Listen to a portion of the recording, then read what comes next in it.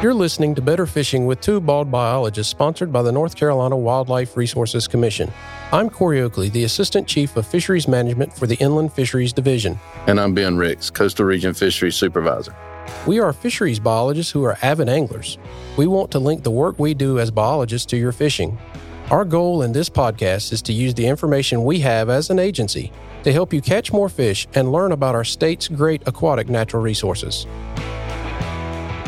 Okay, guys, we are here. This is an exciting time. We're at the REDCREST Major League Fishing event, and right now we're talking to Wesley Strader.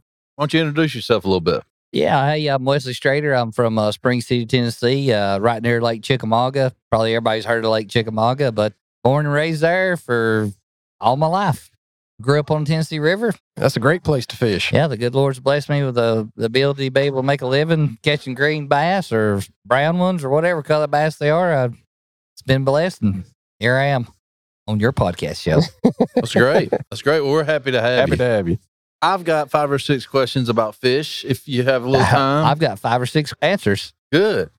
And then we're also going to give you a chance to talk to us as well, or ask a biologist moment, if you will. I'm a cesspool of useless knowledge. Well, then you're in the right You group. have found the right place. That's yes, right. I have found a home, right? That's right. Okay. This is going to work Perfect. out well. You're Perfect. playing right into our plans. Perfect. So let's just start out of the gate. What are some of the issues that you think pose the largest threats to bass fishing?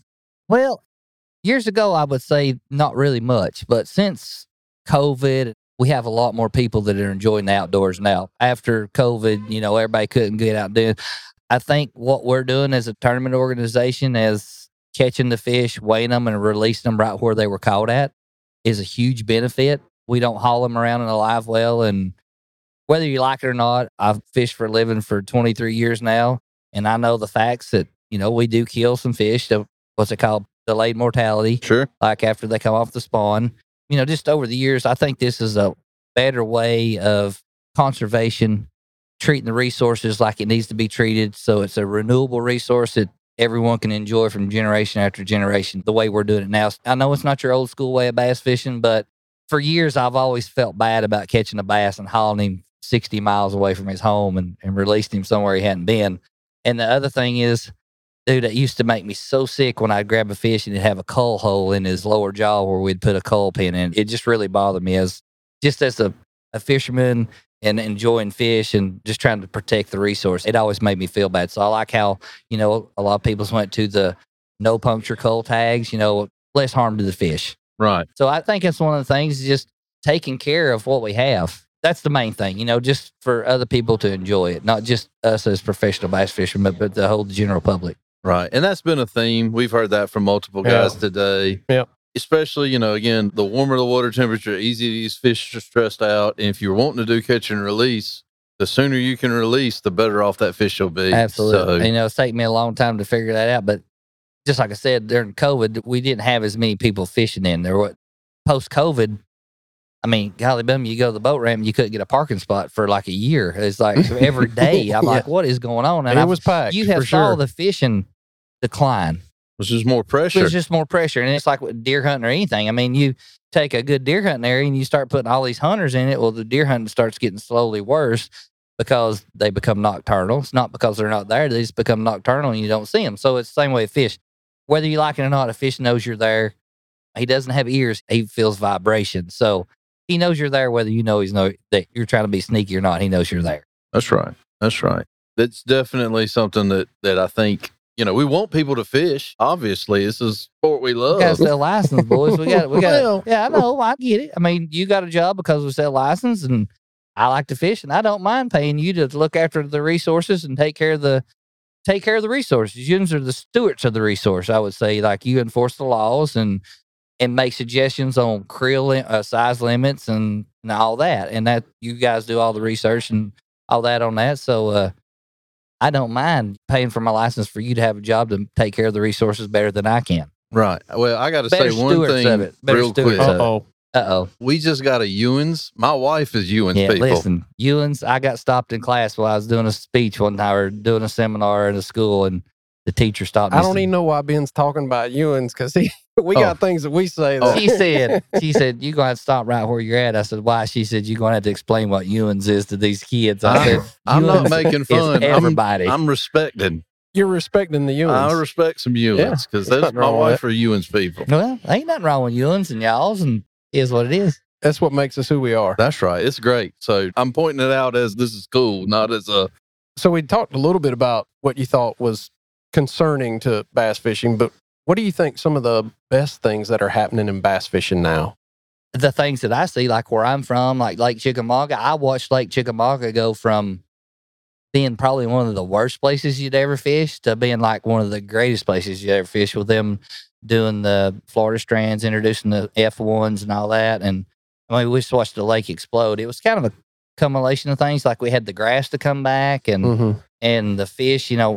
I mean, you can correct me if I'm wrong, but I really believe that fish, if they can survive the predation, which grass helps the bass reach its adulthood to keep from being eaten as a juvenile. Sure. And I think that's what grass puts a lot of oxygen in the water. Plus, it has a lot of cover for them to survive. So that's what happened at our house. The grass came back, the stocking program, it all kind of collided at the same time. And perfect storm helped out. Yeah. And all of a sudden, we're catching 4 and 5 pound bass. Like it was nothing to catch a 4 or 5 pound. And then everybody's catching. Then you watched it progress. Like everybody's catching 10s. And next year, everybody's catching 11s. And it goes to 12s and then 13s. And now you're mixing in some 14s. And then the state record gets caught at Chickamauga. It's a 1596, I think it was. Yeah. So big fish. But now it's kind of went back the other way. We've had a lot of tournaments, a lot of pressure. It's not that the fish aren't in there. It's just you got that pressure now, and the fishing's kind of not as good as it used to be, but it's still good. Yeah. And you see that with populations. Yeah. They kind of ebb and flow, even naturally. Even if nothing else was done, you definitely see that in all kinds of populations. You'll get high water spawn. You'll see like 2 or 3 years later, hey, we got this big explosion that everybody's catching 2 and 3 pound bass, and the lake's healthy, and you got to look back 2, 3 years prior to that, what was going on. So we see that in a lot of fisheries. Different water levels at different times of the year make huge differences in populations. Yeah, so when you're at a lake and you're like, this lake sucks, well, you can't just, I tried to tell everybody at the house, like, Watts Bar's in like a downtrend right now. I said, lakes go through phases where they go up, down, up, down, up, down. I said, we're on a downtrend right now. I said, give it 3 or 4 years. It'll be right back where it was at. It's just in one of those downtrends. Yeah. Don't panic. Everything goes through cycles. Yeah, it goes through a cycle. Yeah, that's right.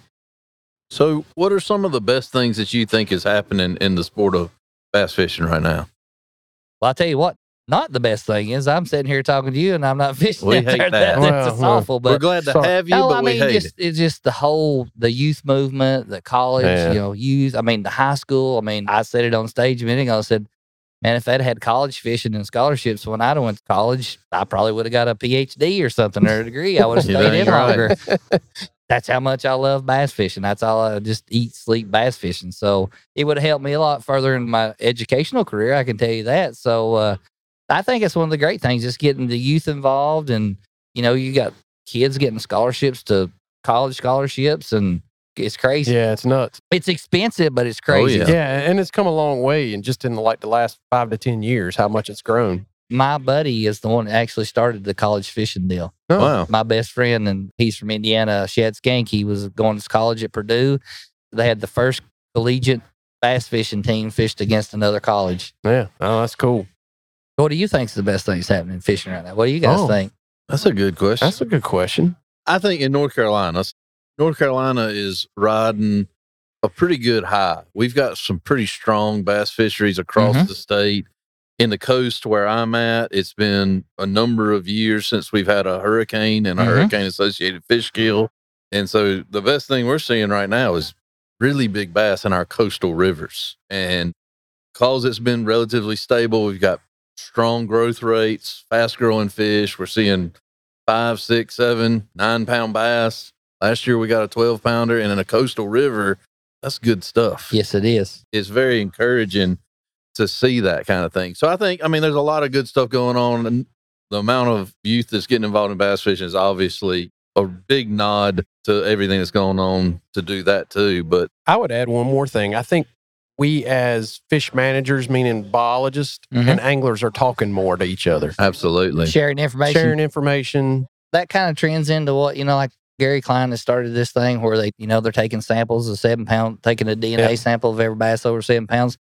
Plus they're collecting all the data of every fish we catch. They weigh it and they take that data down, and that's available to every state. Yeah. That Major League Fishing, all that data is. And we're using that. Yeah. We'll get this from Lake Norman, all the fish that are caught here. Yeah. Side note, you're not going to get much from me on that one. Well, Gary and Stephen, Stephen Barden, we've talked a lot, and so we're definitely cooperating with them. I think that's one of the good things that hasn't maybe occurred as much, 20, 30 years ago. No. Yeah. And the more knowledge, you share, that the better off it is for everyone. You can see what works, what doesn't work. You guys are biologists, so you know a lot more than I do. I just, I might not have a biology degree, but I'm out there every single day, and I've seen what works, what doesn't work. And you may have stayed at a Holiday Inn Express. Yeah, I did that once. So, you know what I'm saying? You do see a lot. I'm more of a hands-on guy. You know what I mean? I'm not saying... No. You know what I mean? You definitely see stuff. And we tell that to anglers all the time. It's like, you can't possibly be, I can't possibly be everywhere all the time. So if you're seeing something that I think I need to see, please show it to me. Yeah. That's right. I know you fished all over, but what's your favorite lake in North Carolina? Oh, I'm hands down Jordan. I hear you.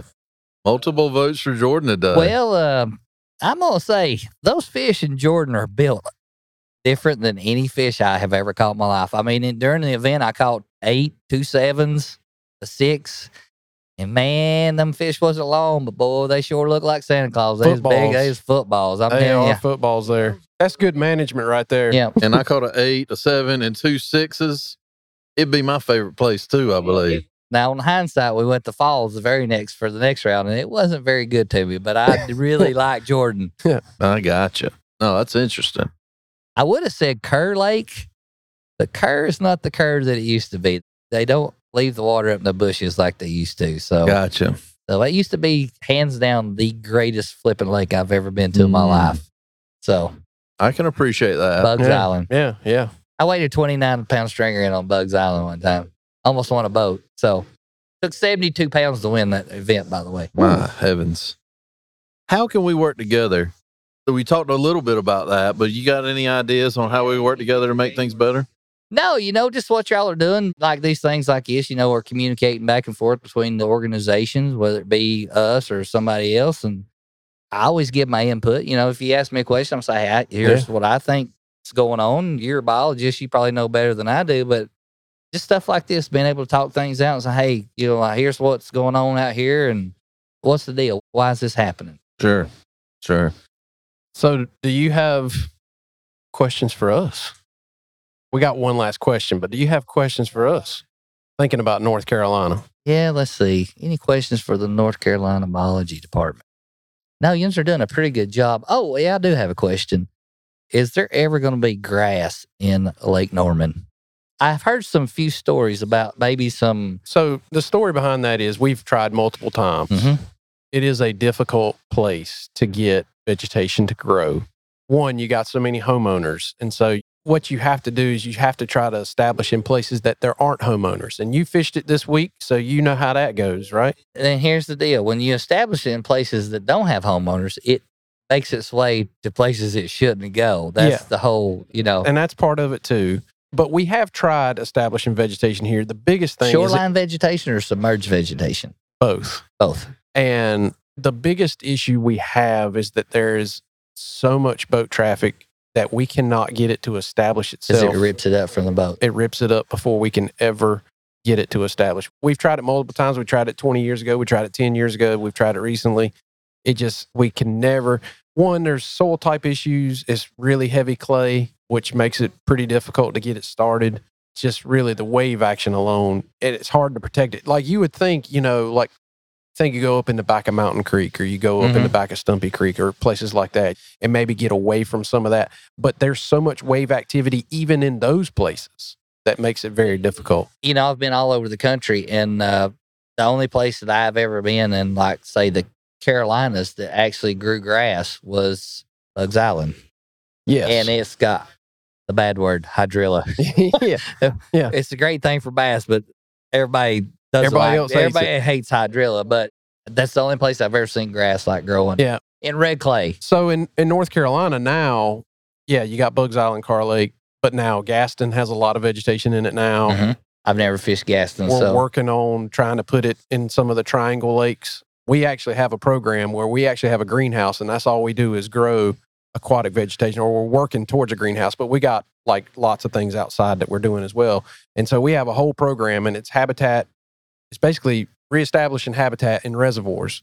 Because if you think about reservoirs, what they did, they went in a lot of places, they just cut every tree, got all the topsoil out of it, made it a bathtub, and then filled it with water.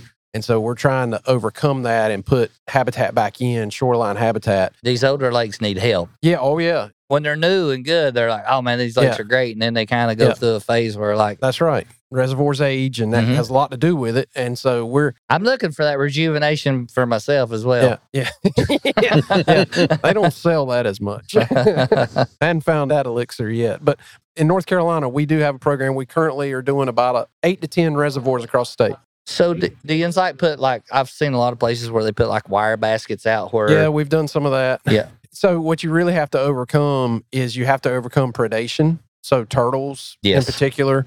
Grass carp, if they're there. They're not everywhere, but grass carp if they're there. But really, turtles are like, especially the stuff that bass really like submersed, like hydrilla would be, or pond weeds or eelgrass. Terrapins love those, oh, right? Man, they crush it. So what you have to do is, it's kind of like stocking fish. You have to stock enough of that vegetation to overcome that predation. So that's the whole point of the wire baskets, is to protect that island long enough that it gets established. So on your stocking you mentioned stocking. I heard that Jens had been putting some maybe F1s into Lake Norman. It's in its infancy. It's in its infancy. Yeah. So do you take those out in a boat and release them, or do you just directly release them off a boat ramp? We currently have done it by boat. Okay. I really like that. I like that a lot better than just boat ramp. So the state of Virginia has done both, and they have seen really no difference between boat ramp stocking versus I tell you what I've going in the back stocking. This is where I've saw where they've dumped them out at the boat ramp. You can come back the very next year, and that boat ramp in front of it will have hundreds of bass up on top of the water. I don't know if it's like a salmon thing or whatever. It's the craziest thing you've ever seen. I'm just like, you go to that boat ramp, April the 20th or whatever day it was, they let them go. You go back the next year, and now they're bigger. And it may depend on the lake, too. Yeah, exactly. I'm just saying, that's just what I saw. I mean, some lakes may warrant a boat stocking, whereas other lakes, depending on how the ramps are set up, maybe ramp stocking is a better decision. It really depends on ramp location. It depends on a lot of things. Because what we really want to do is we want to put them in habitats that they'll succeed in. Because they already got it tough enough. They're little tiny things, out there swimming. So we was just trying to get them like at home to do a little boat stocking where they could take them out to a flat where some grass was at and do it in May, not do it in like March. It takes a lot of effort to boat stock. I'm sure it does. Because you think about it, depending on the lake, like Lake Norman, we're stocking, off the top of my head, I think it's close to 150,000 fish. Well, that's a lot of boat stocking if you think about it. And they come all at once because they come on the truck all at once. So we're holding fish on the truck. So it's a lot of maneuvering. We got multiple boats happening. And I know an organization has some live release boats that probably work with you on that venture if you wanted to. Probably so. Yeah, for sure. I had to talk to Boyd on that one. Yeah, there you go. All right, so we got one more question. We asked this. The most difficult one, right? It's the most difficult one. It may be. Is this multiple choice or is it? It has been for some, and for others, it's been right off the bat. We've asked this of fish biologists, of everybody we do on the podcast, and it's one of our favorite questions. But if you had one lure, what do you think you'd choose? I would say Zoom green pumpkin trickworm. Green pumpkin trickworm works whether it's cold, hot, mild. It works summer, winter, fall, spring. It's just proven. Sure. It don't matter where you go. Green pumpkin, Zoom, green pumpkin trickworm. You can rig it on a shaky head, a slip sinker, wacky, whatever. It's so versatile. Right. And we've heard that a lot. And bass love redworms, no matter where you go. That's right. No matter where you go. I used to have an aquarium when I was a kid and kept like 2 little bass in it. Mm-hmm. You could go in there and you could feed them every minute they wanted to eat. And they'd get to a point where like they'd be the extra menace. But I don't care how full they were. You could drop a redworm in there and they'd eat it every single time. Would never let it pass. There it is. There's just some science right there. That's interesting. Yeah. Well, this has been a lot of fun. Oh, yeah. It's been a me blast. too. I really Where appreciate do I it. apply for a job at? ncwildlife.org. It's kind of like a grandfathered in program, or do I really have to go back to college and get a degree? I know you like talking to people. Maybe we can set them up as a creel clerk. Maybe so. Hey, listen, I would be the best creel clerk you ever had. I don't doubt that. Don't doubt Promise that you. at all. Promise I mean, you. we've had some good ones. But no, you never had one like me. Because I'd probably help fishing to get on the creel clerk count. I guarantee that. I'd be the only guy in a Ranger bass boat running around, hey, But y'all sketch anything? no yuns. Hey, you can't even say it I right. can't. I You messed it catching up. anything right here? Because I'm about to come in here and help you out. I could find a lot of tournament locations like that, you see? Yeah. Thinking. For sure. Man, could I get like a nationwide creel clerk? We only do North Carolina. Carolina, I don't know. Well, I could really Yeah. help you out with some information across the country. Yeah. We only work in 1 out of the 50 Oh, states. my Right. We'd have to gosh. get some sort of You consortium boys together are- for You that. just need to branch out. We probably do. I think we just have. Oh, brother, where art thou? Where We is it? started out by We branching mass out. communicate, boys. We're mass communicate. We're on a podcast right here with North Carolina Wildlife Resource Commission. Yep. Yep. Your show just got a lot better. You know that, right? Pretty sure. Pretty sure it did. Yeah, pretty sure. That's right. And you're a big part of that. So we well, thank you. Well, thank you. Thank you very much. Thanks so much for Hey, being here, thanks for Wesley. having me on here because I really enjoyed this. If you need Anytime. me back anytime, I'll come. Sounds great. Good deal. Awesome. Thank you, guys. Keep up the good work. And if you ever need any more difficult questions to ask, you can just pick the phone up and call me. I'll solve them for you. Appreciate you. Thank you.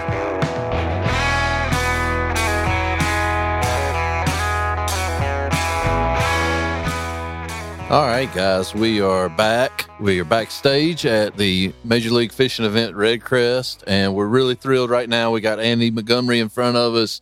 We're going to talk a little bit about fishing, and just see where it goes. Why don't you introduce yourself? I appreciate it, guys. I'm Andy Montgomery. I'm from Blacksburg, South Carolina, but I live right on the North-South Carolina line. So North Carolina is kind of home to me, too. Yeah, we're going to claim you here for a minute or Yeah, two. claim me here. I tell people, I guess I can say this on a podcast, but I tell people I live right on the line. So if I went outside and took a leak in the backyard and spun a 360, I'm taking a leak in both states at the same time. I like it. That's close. That's how close I actually killed a deer one time, and he ran across the line. Then I had to figure out where I tagged the joker. Oh, wow. You do live on the We're line. not going to talk about that. Yeah. I was legal in every which way. And it's like, wait a minute, how does this do? Were you recover him, or were you shoot him, or what happened? That's here? But close. That is very close, Yeah, for yeah, sure. yeah. How long you been fishing on? You've been on this tour since it started? Yes, sir. Okay. Yeah. And how long you been professional fishing? So I quit work in 2006. Okay. Yeah. I went to school at Clemson University, graduated in 2004, worked 2 years, and I was able to quit work and do this full time. So Okay. So did you go to Clemson as in like fisheries, or did you do something else? No, I would have liked to have that degree, but no, I'm a civil engineer. Oh, So I got okay. a civil Gotcha. engineering degree. Yeah. Oh, that's interesting. Yep. Good deal. Well, we'll just kick it off. What are some of the issues that you think pose the largest threat to bass fishing these days? The issues that pose the largest threat to bass fishing. Well, it's a good issue, but the pressure that our fisheries get put on them now is extreme. So it makes the fish harder to catch. Right. And I think some of the negativities on maybe the fisheries ain't as good as they used to be maybe stems from that, really. The anglers are better. The technology is better. Just the sheer number of anglers is way more, which is great. Now, that's what we want. Sure. But, we have limited resources for everybody to fish. So that's part of the challenge going forward. But it's going to be what it's going to be. You can get into the spotted bass debate on whether it's good or bad. Personally, they're fun to catch, but I think they need to be controlled. Not eliminated, but maybe controlled. I don't think you can eliminate them anymore. You but, can't. No, you can't There's eliminate no them. such thing. Well, that's one of the things we get all the time is, can you get rid of the Alabama spots? And once they're introduced, you can't. The cat's out of the bag, so to speak. Yeah. And there's really no getting it back in the bag. You can manipulate it and control it Yeah. through harvest and those kinds of things. Yep. But yeah, you're right. You can't put it back in the bag once it's out. Yeah. And it's just controlling. It's in the bag, but I liken it. I call them crappy, but depending on where you go in the country, socklades, specks, white perch, Yeah. crappie, Oh, yeah. crappie, whatever you want to say. You Right. know, we harvested a lot of them jokers. Yeah. A lot. Yeah. Over the years, especially in my grandpa's days. I mean, they caught limits every time they went. Yeah. And it just made the fishing better. So, Yeah. I feel like spotted bass could be the same way. They're really good to eat now. They're really good to eat. They are good to eat. And, you get the stigmatism of, not eating a bass or whatever, but spots are really good to eat. But I feel like they're similar to crappie is, when we harvest them, we actually help them. Well, that's fish science in a really small nutshell. Yeah. That if you thin the herd, you allow the rest that are still there more resources to eat, so they get bigger over time. So that's a stigmatism I see, guys, when the spotted bass debate comes up and somebody talks about killing them, where you're not killing them all, you're helping them. The mindset of you're eliminating them. You're not eliminating them, you're helping them. Yeah, you think about Lake Norman, it's like a cow pasture. Yeah. You can only put so many cows in a pasture. Yeah. And that's what Lake Norman is. There's only so many spotted bass. You can pile them in there pretty thick. Yeah. But the thinner you got, there's more grass for them spotted bass to eat, kind of thing, and get bigger. Exactly right. It's no different than a pond management. All about controlling numbers. That's exactly right. All about controlling numbers. We have a lot of listeners that have emailed us about pond questions, and I think I've told every single one of them. I've talked to them about bass harvest in their pond. Yeah. So absolutely. Some of the numbers I was told is just insane what you're supposed to harvest to keep a good pond. And I actually built a pond. I wanted to stock it with all female bass, but that's pretty expensive. It's expensive, and it's like Jurassic Park. Somehow nature always finds a way eventually. Yeah. But you can slow the process That's down. right. So, the Alabama Spot Challenge is there for sure on the largemouth side of things. And we got different baits in South Carolina. You got the heron, and then around here we got some alewives, and it's just non-native species they present challenges. They do. Yeah. We see the initial benefits of them, but I don't know that we always see the long-term challenges. That's exactly right, Andy. One of the things we tell people all the time is please don't move fish. Yeah. Because moving fish creates its own problems. And whether it be river herring, which that includes bluebacks and alewives, they're in a group together, or white perch. I mean, white perch is another one that people have moved all over North Carolina and South Carolina, and Alabama bass. All these invasive fish, that initial wave seems really great. You probably can remember spotted bass at Norman when it first happened. Yeah, it was big. It was big. The fish were really good size. Yeah. There was a lot of 4 or 5 pounders being caught, that kind of thing. And then it just kind of, nosedived. Well, that's exactly what happened with white perch. White perch get introduced. They're real big for a short period of time, and then they just overpopulate, and you get all these little white perch everywhere. Yeah. And that's kind of the take home of invasive fish. A lot of times, that initial wave seems great. Yeah. Everybody's pumped, like this is going to be great. And then 20, 30 years down the road, the crash comes in. And the thing about these Alabama spots that you're seeing at Lake Norman, they don't just stay at Lake Norman. They spread to all these other lakes. They're in every chain. They're all the way down. Now they're everywhere. Mm. And when you get up in the mountainous regions of North Carolina and South Carolina and Georgia, where their smallmouth bass are and are native, it's going to wipe out smallmouth. They won't exist. I heard that it really put a hurting on the population at Lake James. It's really put a hurting. I mean, Lake Chautauqua doesn't have smallmouth anymore. Fontana's almost there, and James is not far behind. So, like you said, once they're there, I know we promote don't spread them. Please don't spread them.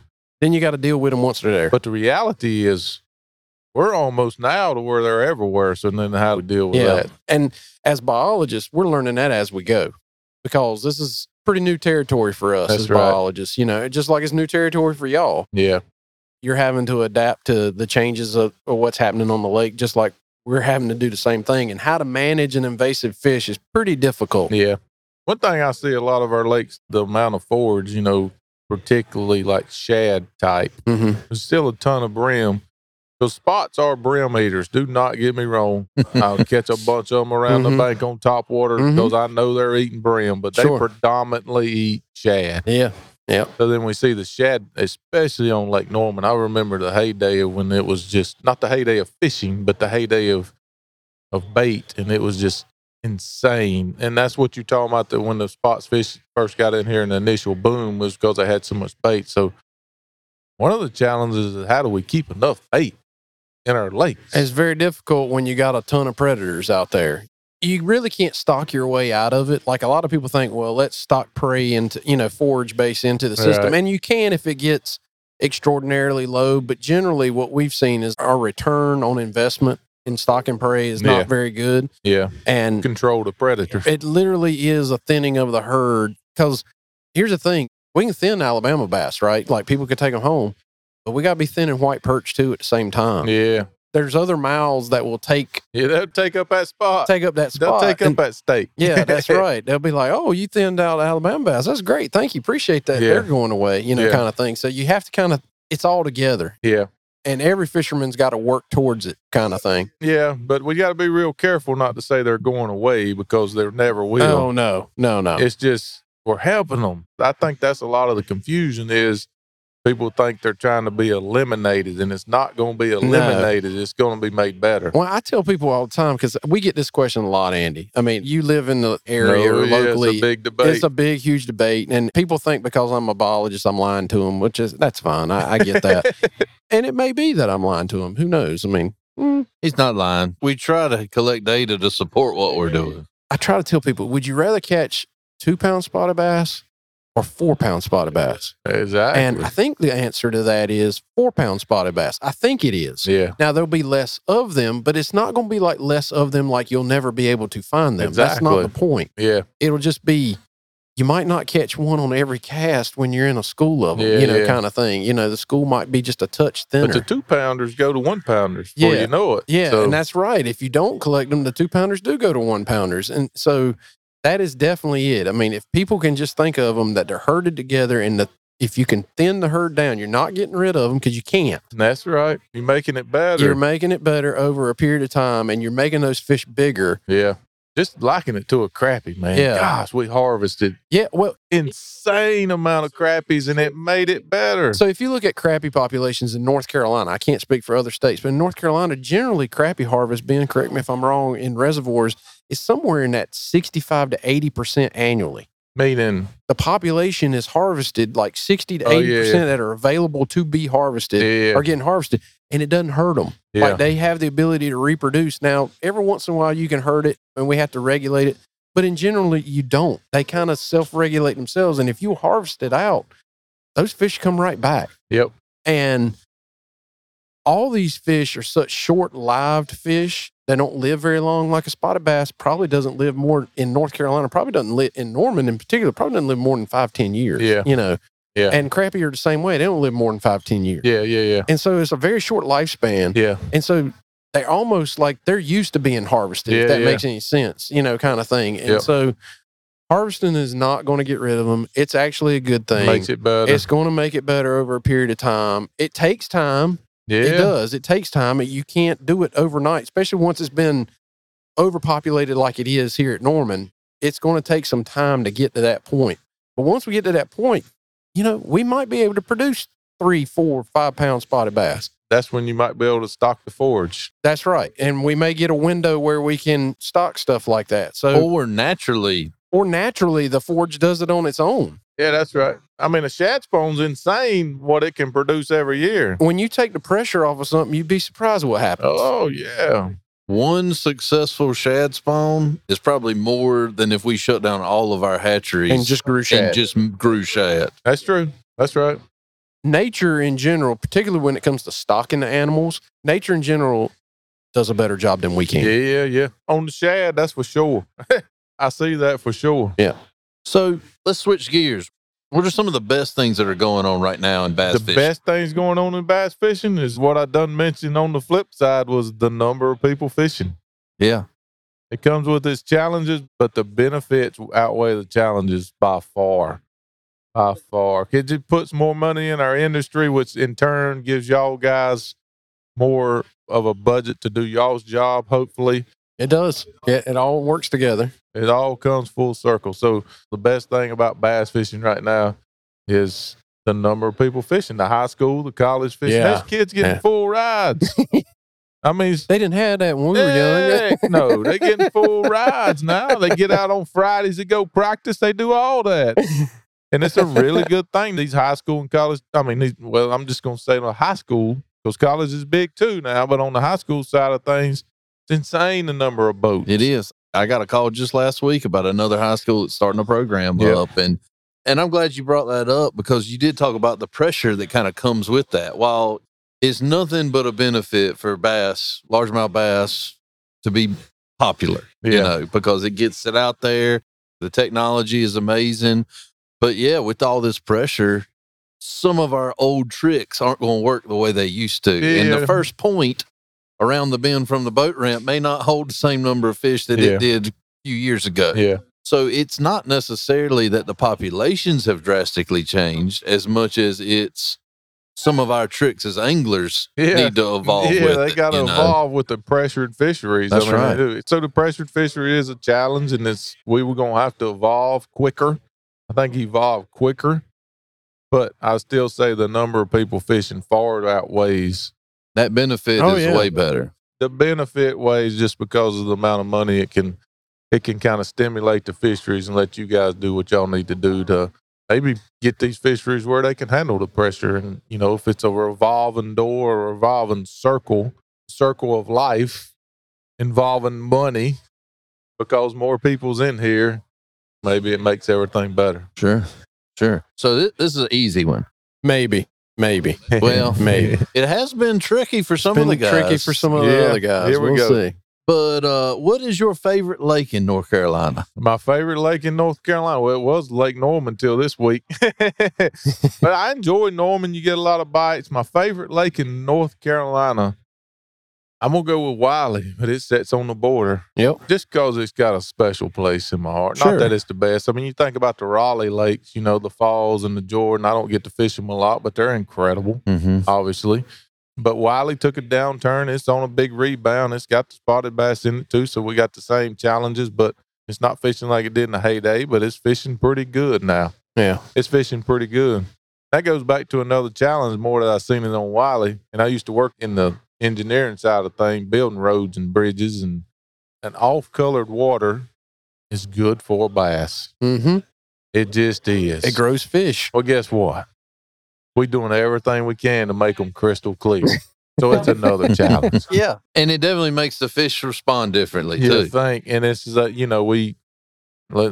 round the numbers. It's almost like you build a $2 million bridge. You spend $1 million making sure a speck of dirt don't get in the lake. Yeah. And silt's bad. I mean, you go to the back of Wiley, and where I used to catch fish is dry land now. Mm-hmm. On the flip side of that, when that sucker stayed dirty, man, them fish grew big. I mean, they just did. Yeah. So I guess everything has its benefits and challenges, but these lakes have grown up so much. Right. There's so much riprap. There's so much control, on what goes in the lake. And then when you get there, you got the riprap, the seawalls everywhere.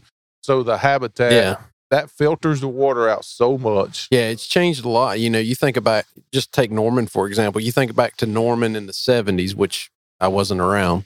It was a lot more agricultural around it. The agriculture, the fertilizers kind of leaking in the water. There was more nutrient flow into the lake at the time. That's right. The water have a little green tint from somebody putting fertilizer on the grass. Even then, it wasn't super productive because, Norman doesn't have a huge watershed. Yeah. It is a big lake. Yeah. But it doesn't have a lot of feeder streams, and the river above it is dammed up so many times that a lot of nutrients fall out before it ever gets to Norman. It gets filtered out. But you're right. As we've seen houses built and roads have gotten better and how they're managed and that kind of stuff, we see less productivity in the lake, which means we don't grow fish quite as big as we once did. And the reservoir ages too, which there's a whole nother issue with that. Yeah.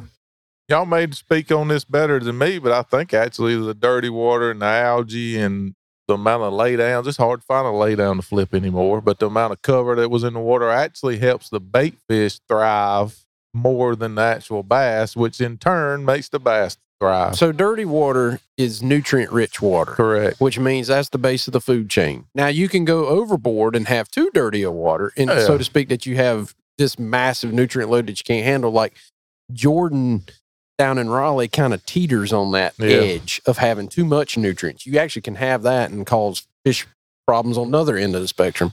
But Jordan, because it is nutrient rich, grows really big fish, as you've seen, as you've witnessed. And so you're right. Dirty water brings that nutrients into the system. That's why at Wiley, forever and a day, that South Fork of the Catawba River was so important to the fishery, because if it wasn't, it would be just like, look, Lake Norman and Mountain Island. Yeah. But Mountain Island literally is a desert. Yeah. As far as I mean, there's Yeah. fish in there. I'm not saying there's not fish in But it's not getting a lot of nutrients but poured it is into it. getting probably of the Catawba Basin. It's probably getting the least amount of nutrients. But you're right, because the South Fork, and then When the South Fork comes in, Yeah. it brings that nutrient load into Wiley, and so you get better nutrients and more growth. yeah, But as we've gotten better at cleaning up our water, you're right. I mean, as we've gotten better as a nation, yeah, the Clean Water Act and all those kinds of things, there is less nutrients, potentially less nutrients coming into the system. Yep. And therefore, you have a smaller base of your food chain. Yep. And so you have to adapt that. We as biological managers have to adapt to that. Fishermen have to adapt to that Yeah. too. You know, Yeah. it's just part of it. You just adapt. The older you get, you adapt in everything in Or life. either you get passed by. That's what's That's going to the happen. truth. That's true. That's true. So how can bass anglers like yourself work with biologists and resource managers to make things better? Well, I mean, obviously spread the word is one thing. Yeah, I mean, we're out on the forefront of things, but we got to be careful what we do and say. You know, even the spotted bass, man, you can get a lot of hate.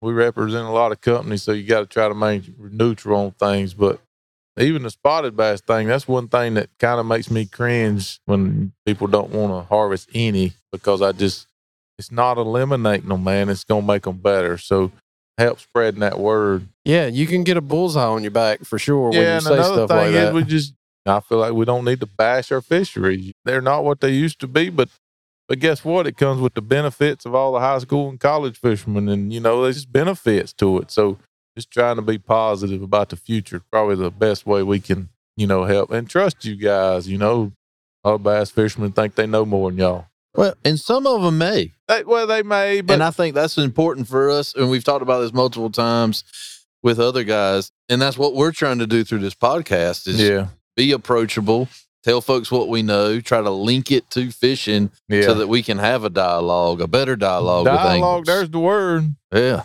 Fortunately, the world we live in right now, it's like you're right and I'm wrong.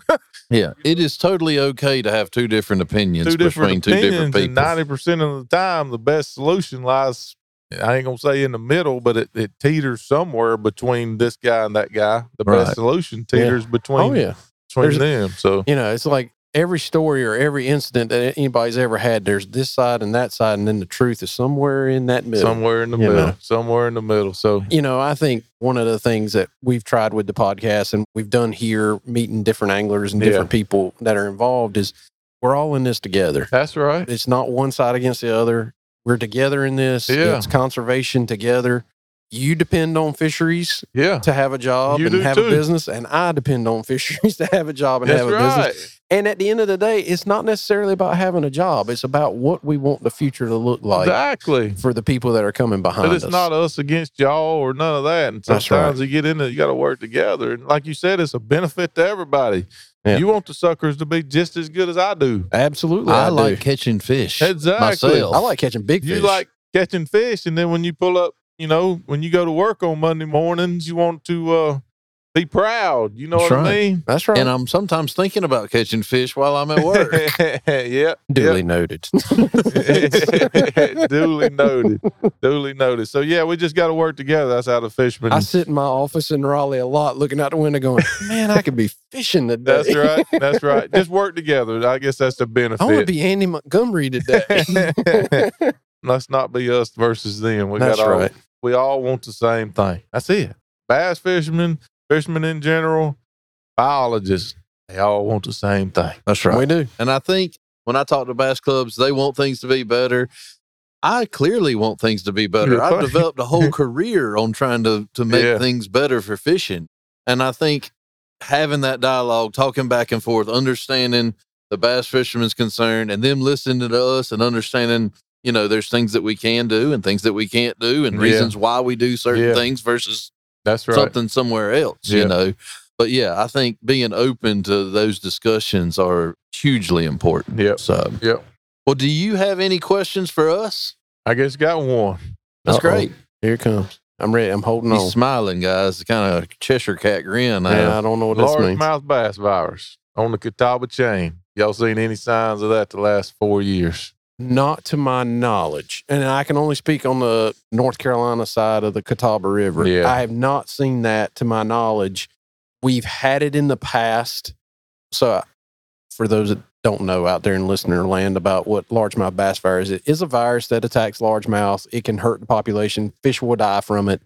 You'll see the population decline over a period of time. They don't float, though, do they? They can. We have seen them float from largemouth bass virus. We've had reports of that. Most time, you just don't even know what happened. Usually, it's years down the road that you see it in the data that something's happened to the largemouth. Yeah, you usually don't catch it right when it's happening. It's usually after it's all done and gone. So generally why it happens is, one, the virus is in the lake, and largemouth bass virus is pretty much almost everywhere in North Carolina. There's only a few places that it doesn't exist at this point. Yeah. But it really only hurts fish when there's high densities of bass. Mm-hmm. And those high densities of bass, they get close together, to get near one another, and they spread it to each other, and it kills them off, basically. Yeah. We had a pretty good kill on Bugs Island that's probably 10 or 15 years ago. Yeah, I remember that. Yeah. At the same time, the weights of the catfish exploded there, correct? Probably, yes. For a lot of different reasons. Yeah, for a lot of different reasons. It's not just large, but they could have been eating dead bass. I'm not going to say that they weren't. But the biggest thing is generally the population will recover. Correct. But once it's in the system, it's always in the system. Yep. There's not like, we can't go out and like spread something on the water and get rid of the virus. The virus is just there once it's there. And pretty much, for the most part, we don't really have huge issues with it in North Carolina, at least not to our knowledge. Yeah. Because it's kind of like that sleeping thing that you don't really know about until it happens, and then you're like, oh, something happened. We've tested for it across the state. That's my next question, how you test for it. We've tested for it, and for the most part, it's pretty much in just about every population we have. It's very possible that it could flare up again. Yes, and it can flare up at any point in time. You just don't know when that's going to occur. Yeah. And it's generally density dependent. Yeah. So my question is there a place where you think that maybe this could be a concern? I mean, it's obviously... I didn't know if you wanted to talk about that on there. I felt like I was being set up the whole time. Did you feel that way, Ben? Let's give the man what he wants, you know? I feel like it happened on the Catawba chain. I really do. On like up and down the Catawba chain? Sir. Okay. So Lake Hickory was an incredible lake. It was the first lake to fall. Give me a time frame. Now, you're going to make me think back 4 or 5 years. But it was the first lake to fall. And then the next was coming on down the chain road. It just came down the chain. But it got hid in Norman because of spotted bass. I don't think spotted bass are affected by it, correct? Or am I wrong? I don't know the answer to that off the top of my head. And I'm basing a lot of this off the research I did at Kerr, and then also on Douglas Lake in Tennessee, was confirmed to have it. And it came back to be one of the best lakes. Oh, yeah. They generally recover. Yeah. It's going through it again now. It's on its way back. It got hid. So it took 20 plus to win every tournament at Hickory. Wiley was still taking that. Then Wiley, down. And then Watery was next. So it went all the way down the chain, but at the same time, I seen a catfish explosion to where these guys is catching 40-pounders in Wiley all of a sudden. 2 years after the bass decline. Now, with that being said, there's nothing you can do about it. In my opinion, it just nature takes its course. It happened at Kerr. It happens at Douglas. And actually, sometimes when they come back stronger. And I've noticed that Wiley, especially, they're coming back. So where last year guys was catching a lot of 15 and 16-inch fish to go with a big one to win a tournament, now they're catching a lot of 2.5s. Same thing happened at Douglas. Same thing. The next year, they're catching a lot of 3s and then the 3.5s. So just outside looking in, I ain't got no data. I can't pull it. Sure. But just, well, we can go back and look at that. Yeah. Watching it come down the chain and seeing something went down the system. Gotcha. I just don't know. I mean, something went down the system because they went from incredible big fish to all the way down to Watery. And Watery was the last one, they had a CBC down there right before it fell, and the weights was just incredible. And then the next year, they fall. But the catfish explode at the same time. The lakes turn around, and here they come back. I've had so many people tell me how good Wiley's fishing this year and how healthy the fish look and how good they look. I'm like, well, it's on its way back. It did it at Bugs. It did it at Douglas, and I actually talked to the biologist there a lot. Well, not a lot, but I talked to him about this situation, and he just said, what did Douglas do? And then Ott, who's one of my best friends on tour, what did it do when it went through the virus? It just seems like the same thing. Okay. Well, it's something to investigate for sure. I think this is a great example of how anglers see something. Corey and I and the rest of our biologists, we can't be everywhere all the time. No, you can't. And we can't necessarily draw those. But could it be? Yes. Could it be following a year class that finally dies out and then there's a couple bad year classes behind it? Correct. That could also be an issue. Correct. But, I mean, I think that kind of discussions, and we can talk to our other biologists and say, hey, this is a concern. What do you think about it? They may be able to offer some answers, too. Even though when we say it's a concern, I don't know how much we can, because there ain't much you can do. If it's already happened, there's really nothing we can do. You can't prevent it. Right. Even if we know it's coming, you can't prevent it. But what it is good is for us to understand it. Yeah. You know, sometimes it's not necessarily a good or a bad thing, but it's just something that we can understand so that we can explain to folks when they ask about it, what's going on. And if it's bad enough, if we need to do something to help it. You know what I'm saying? Like a lot of times it'll take care of itself and it'll recover on its own. But you can get it where it's bad enough that we might need to protect the largemouth more that are in there. You know what I'm saying? I mean, you just don't know. So, I mean, I hadn't heard that. I'm not saying it doesn't exist. Right. That's not my point at all. It's something we need to go back and look at. Yeah. That'd be my answer to that. Just watching the tournament weights and how I keep up with them, it's worked its way down the chain. It just did. And whatever it was, worked its way down the chain. And one of the telltale signs for me, I ain't going to say telltale signs because it sounds naive, but the catfish went from 20-pounders to 40-pounders in Wiley in a couple years. That's interesting. I mean, I got buddies at catfish, and they go down there now. If they don't catch a 40-pounder, what the heck did I do wrong? Wasting their time. And then you read any magazine, you see these giants. They catch it. Oh, yeah. They catch it Bugs Island, which there's probably a lot of factors to it. But I'm like, wonder if them catfish got big up there when they went through the virus. Maybe. However many years ago. Something to think about. Yeah, I mean, that's a whole, well, we've already done 2 catfish podcasts. We're probably going to do at least 2 more. But yeah, the catfish explosion that we're seeing right now is impressive in its own right. Yeah, that's right. They're big. They are. They're getting big for some reason. They are. I've been up at 3 o'clock in the morning too many times already certifying state records. Yeah. So. Yeah. They eat a lot. Yeah. Especially if the suckers happen to be dead, they can eat him pretty easy. Yeah, that's true. That is true. They don't walk away or swim away. I don't spread that. I thought about it, but because I know there's not much you can do, and then I've seen at Douglas, I've seen at Kerr, how good the fisheries are when they come back. I mean, it's not always, I guess, a bad thing. But so I got one more question for you. This should be an easy one. Yeah, here we go. Well, he says that, and there's been some people that have struggled with this one as well.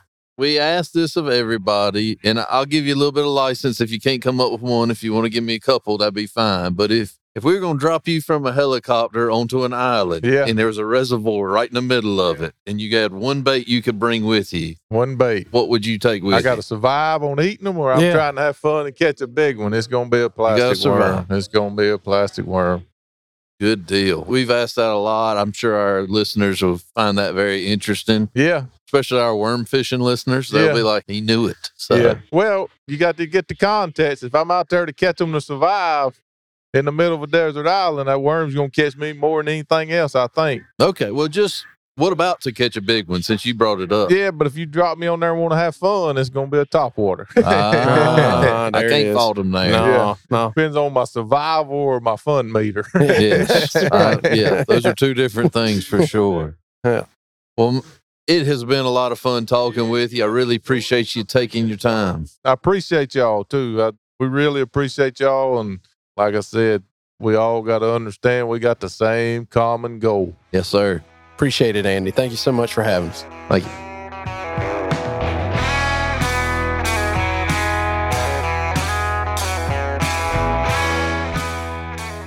All right, guys. We're backstage at the REDCREST Major League Fishing event. We're excited to have the one, the only, Mr. Kevin Van Dam. This is a big deal, and I'm sure our listeners are going to love this. So, yes, absolutely. As you guys know, they're fishing Lake Norman today, and we're going to talk to Kevin about bass fishing in general. We got 5 or 6 questions, and then we're going to talk about some other exciting news that we're working together on. Yep. So I'm actually not glad to be here. I should be fishing out there in the lake, but unfortunately I couldn't make it all happen yesterday. But we'll work in the future to make the fishing better on that lake. We got a plan. That's right. That's right. Yeah. Well, I'll just go ahead and kick it off with the first question. What are some of the issues that pose the largest threats to bass fishing, in your opinion? Well, there's several. To me, one of the scariest things I've seen is the Asian carp. Sure. I've lived through all the other things that were supposed to be the end of the world, like gobies and zebra mussels and Eurasian milfoil and hydrilla and hot water hyacinth, all of those invasive species as a whole. But it's not all gloom and doom. But to me, those Asian carp, that's a scary thing because they basically take the foundational piece of the food chain out of it for the rest of it. And it's just biology 101. You can only have so many cows in a pasture, right? I say that a lot. Oh, wow. Listen to that. People that have listened to this podcast have heard that exact line. Yeah. No, I mean, it's such a tough balance. We all want fantastic fishing everywhere we go. I love lakes with grass, but I also understand that you have to manage everything, and it's hard. Like in Florida, if you don't manage the vegetation at all, it just will totally choke a lake out. Yeah. And in other places, it's every single lake is different and it's unique, and it's hard to just come up with one system that works everywhere as far as for a management plan for whether it's aquatic vegetation or even just managing the fish themselves, the different species that are in there. And that's a challenge for sure. But one of the other big things is just sheer angling pressure. We all want the sport to grow. I've worked my whole career to teach people how to fish, to get more people involved in it. And the reality of it is most of the public water that people fish in our country, freshwater, I think it's like 75% of it is Corps of Engineers lakes. And they're not building more of them. So we've got to take care of the ones we have, the fisheries that we have. And I've been fortunate to fish all over the country. I grew up in Michigan, and we're super blessed because we've got 11,000 lakes. Yeah, you got a lot of water. You go in the south, and it's not that way. You have bigger bodies of water, like Lake Norman's massive, but they're not as plentiful. You don't have the sheer volume. And people want to fish, and to have a quality fishing experience, they've got to be managed well.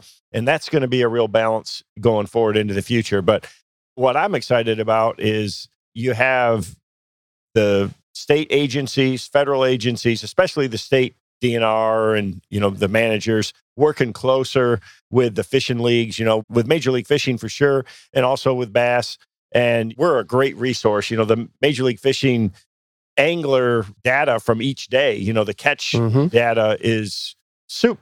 Every time when we go to a place, you catch a lot of fish. Yep. You can figure out real quick a lot of good information. And we're doing a lot of DNA testing on these larger fish, trying to see about the Floridas. And, everybody wants to catch more and bigger fish. And we hear that a lot. I want to catch more and bigger fish. Yeah. We all do. There's more to it than just stocking F1s in a lake. I mean, you've got to do it in the right amount, the right time, the right place.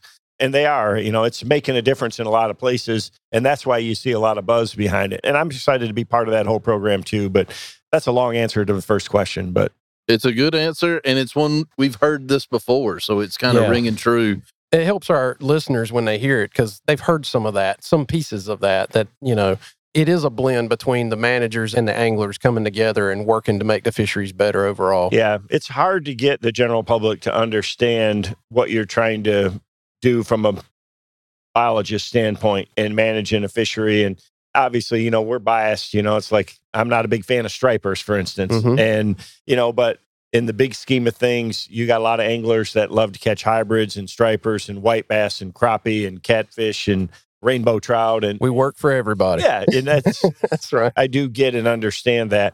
The thing that has always been a pet peeve of mine personally is in a lot of states, and especially like where I live in Michigan, they spend so much money on salmon, trout, walleye, muskie, pike, and do zero stocking of bass, zero anything. They feel like the bass are self-sustainable.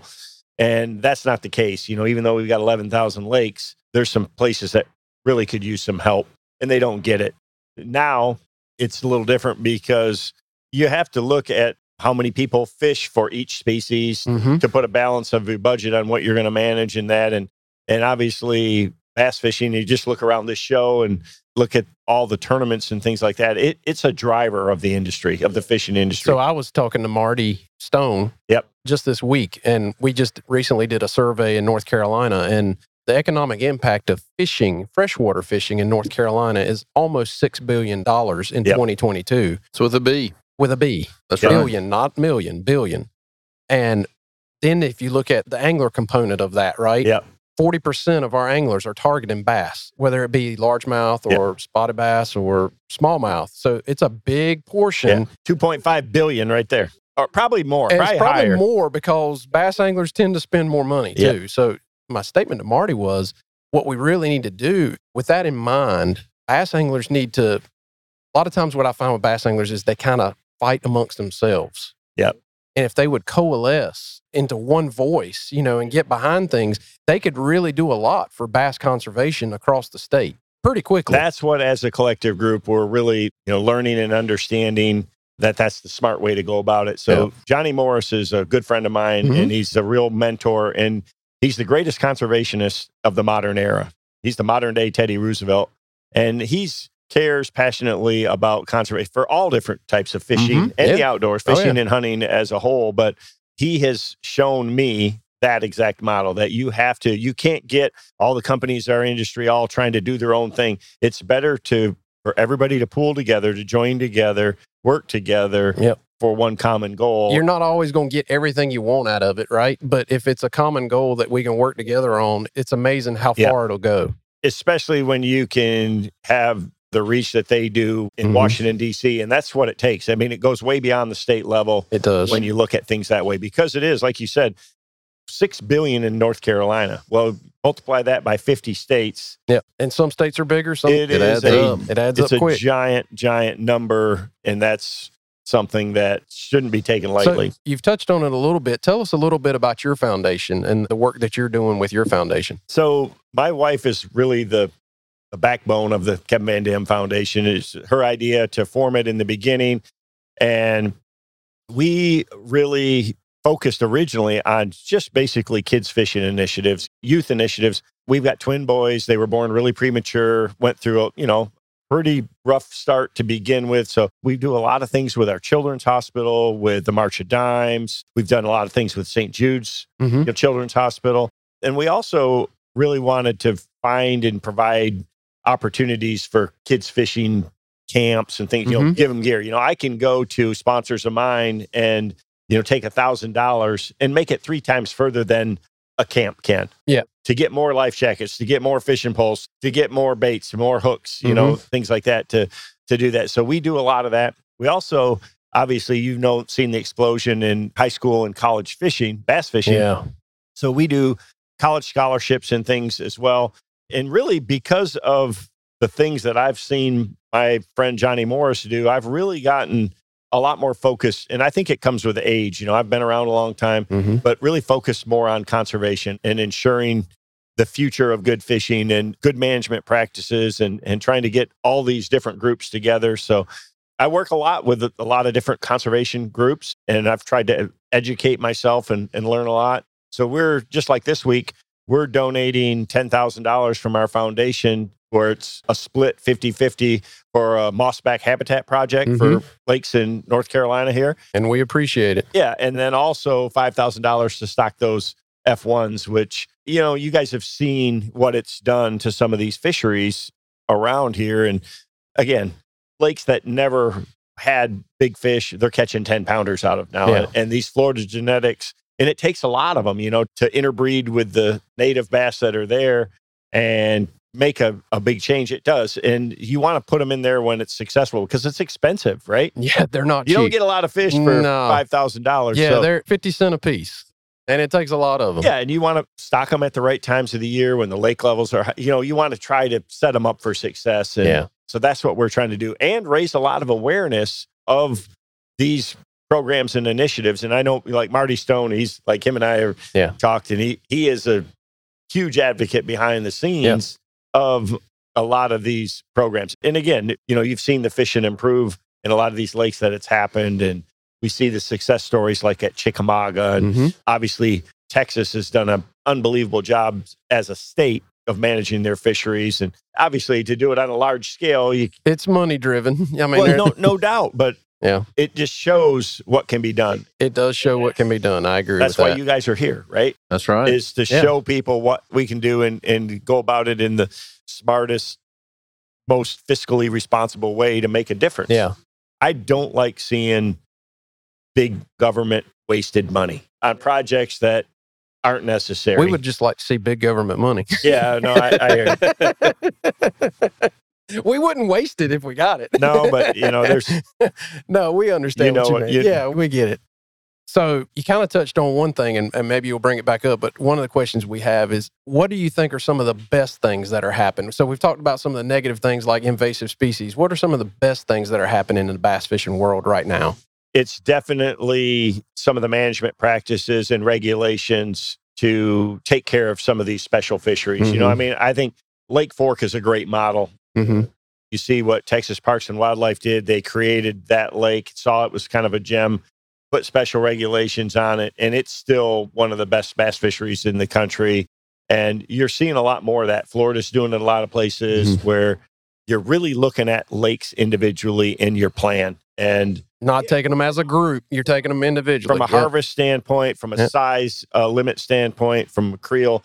And then there's other places, like at Lake Norman, the number of spotted bass in there, I'm sure they're probably encouraging people to keep a lot of those smaller fish. We are. That's exactly what we're doing with Alabama bass or spotted bass. In our state, our biggest issue, well, there's a couple issues with those fish, is that one, they just overpopulate really, really rapidly. And so if you don't harvest it, you won't get any kind of quality fish out of it. It'll just sink to these little tiny fish. And you've seen some of that this week. There's... No. You got to understand, I fished Lake Norman for the very first time in 1992. And it is different from then, for sure. It's night and day, way better. Yeah. But, you get outside of Lake Norman, and what we're losing smallmouth bass fisheries in the West. They're going to disappear because of Alabama bass. Yeah. And we're losing some pretty good, not losing largemouth fisheries, but they're going to be a lot lower than they once were as you move northeast of here. If Alabama bass had only stayed in Lake Norman, it probably wouldn't have been that big a deal. But the spread of that fish outside of that has been pretty detrimental to our state anyway. Yeah, it's hard for people to understand that, but it's real. Yeah. I've seen that transition. And Lake Norman's in a good place right now. I think it's got a good balance. But the biggest problem there is habitat. There's a lack of. Tell us. We know. The best way, and it's unfortunate, the best way to ensure great fishing is by using the water lake levels to control. Yeah. During the spawn, that's how you get great recruitment, is you got to let the water levels fluctuate somewhat. Fish need water. Fish need water, which is a big thing on our podcast. Yeah. We tell people all the time, fish need water. But what I would tell people is the Wildlife Commission doesn't control the lake levels, unfortunately. Yeah. Well, the landowners, you look around Lake Norman and look at all those multi-million-dollar houses there, and they're not going to want to see hydrilla around their docks. Yeah, habitat's pretty tough at Lake Norman for sure. We've tried it, and it's been very difficult. It's not that we don't keep trying. It's just we have to think outside the box and try different things for sure. Yeah, water willow would be a great addition there, to be helpful. And we've planted it probably 100 times or more there, and it just never makes it because of wake boats. Wake boats just uproot it before we can ever get it established. That is very concerning to me, and I'm not trying to be detrimental to any one group or aspect, but where I live in Michigan, we've got a lot of small lakes, and those wakeboard boats are wreaking havoc on the shorelines. And these small, on a lake that on a 50-mile-an-hour wind day could never get waves that one of those can make. Yeah, they can put out some waves. That's what they're built for. Yeah. And so that's a challenge that I don't know how you get around that. Yeah, that's one of the things as managers we have to contemplate and think about moving into the future, because technology changes, boats change, electronics change, there's all kinds of things that change that you got to think about and adapt to. And unfortunately, a lot of times we might be a little slow to adapt to that. So we got to be kind of out front of it sometimes, for sure. All right. I'm going to ask a simple question real quick because I think our listeners will be really interested in this, but I'm going to change it a little bit because I know you fish all over the place. So what is your favorite lake in North Carolina? And then just maybe what is your favorite lake in general? I think everybody would be interested in that. Well, I've actually fished a lot of lakes in North Carolina, and my favorite lake, I would say, would be Jordan. Gotcha. Amen, brother. It's strong right now, too. It's Amen, brother. impressive. The quality of the fish in there and the forage base. It's a fish factory. It truly is. And it is just a special one, the way it lays out. It's got a ton of that 20-foot. It's got a ton of flat, 10 to 20-foot water in it. Yeah. And a lot of places that they can, I call it sanctuary part of the lake, in the spring. And part of why it's good is like water gets up in the bushes, helps them for the spawn, helps the shad, crappie, everything. Oh, yeah. Sure. Yeah. So that one's really good. I like falls a lot too. Yep. Early spring lake. It's a great early spring lake. It sets up well for my style, so Sure. it's pretty interesting. But I like Lake Norman a lot because it's vast and it's a pattern lake. You can move around it. It didn't work out great for me this week, but that's not the fault of the lake or the fish. That one was on me. I had plenty of opportunities, so I'd give anything to be out there. But it is a dynamic fishery for sure. It's full of fish. Oh, yeah. Yeah. No, that's great. That's very interesting. We just talked a minute ago about how Falls is a shad factory. So here it is again. Yep. So I'm going a little off script. Do you ever get tired of it? Do you ever get tired of fishing? No, I don't. That's what I do when I'm... Another amen, brother. I do not get tired of I do fishing. not get tired of fishing. It's kind of deep in your bones, right? Yeah, you never can I shake it. announced that I'm retiring from tournaments after this season, and I'll be fishing as much and busy as, I'm going to be doing a lot of production work, filming, things like that. Just, again, I've tried to be a great ambassador for fishing and conservation for a long time, and I'm going to continue to do that with a more flexible schedule. The greatest part about being a tournament angler is you get to go and experience a lot of these lakes that you never would if you weren't forced to on the tournament schedule. Sure. Like I'd have never gone to Jordan or Falls if we didn't put it out. We went there for heavy hitters, and it's like, wow, this is a hidden gem. Yeah, Marty and I were talking about that. Randleman's another one I got to go to some years ago, right after, just a few years after it opened. I did a show there. And, that's a little gem too, There's little pockets all over the state that are kind of hidden that some of them are really small that people don't know about, that people ask me, like, best bass lakes in the state. I'm like, man, if you go here, it's going to be awesome. I mean, because people just don't know about them, Yeah. Yeah, we're real lucky right now. We're kind of riding a wave of good bass populations throughout the state. So one other question we have is, you talk to folks all the time, but you may or may not get a chance to talk to biologists. So do you have a question for us or anything that you want us to know about? or us to think about. I'll be honest with you. For a long time, I didn't have much confidence in a lot of the biologists that I talked to. And that has really changed in the last 10 years or so, I'd say. And that's because early in my career, biologists didn't care much for tournament fishermen, or they didn't believe. I mean, I can tell you this, that you put a national level event like a Bass Pro Tour event on your lake, we can tell in a week's time what state your fishery's in. We can tell a lot about a fishery a lot quicker than a biologist can with an electroshock boat. It's just, you get a feel and a pulse for it. And biologists never really thought much of tournament anglers as a tool in the past. And I think that's the biggest change that I've seen, where now it's like every bit of information is valuable, right? If you want to make a good decision, it's about having all the info. As much data points as you can have. The best picture you can get is what you need. Exactly. Yep. And that's where seeing anglers and biologists come together like they never really have before in organized groups. I've seen it in Michigan. We used to have a closed season on bass. It didn't open until Memorial Weekend and closed in December. And it took a lot of work and a lot of effort from a lot of anglers and working with biologists to now we have year-round catch and release. So we still have a closed season for possession, for tournaments or to be able to keep bass and eat them or whatever people want to do. But we have year-round catch and release. So it's opened up so many more opportunities for anglers. And that would have never happened if the two sides didn't get together and put the time and effort in the work to prove the theory that it would not be detrimental to the fisheries. Yeah, that's one of the things we talk about a lot, is that the more anglers, whether it be tournament anglers or just general anglers, will talk to us and we will talk to them, and we'll listen. Both sides will listen. the more we'll learn together. Yep. And the better it will be in the long run. Absolutely. That's how we look at it. We've already talked earlier about how we need to work together. Yeah. I mean, that just kind of sums it up once more that, we're all in the same boat. The better the relationship is between the angler groups, clubs and tournament organizations, and that it's smart to work together. Yeah. We all want the same goals in the end, and it's the smartest way to get there. Yeah.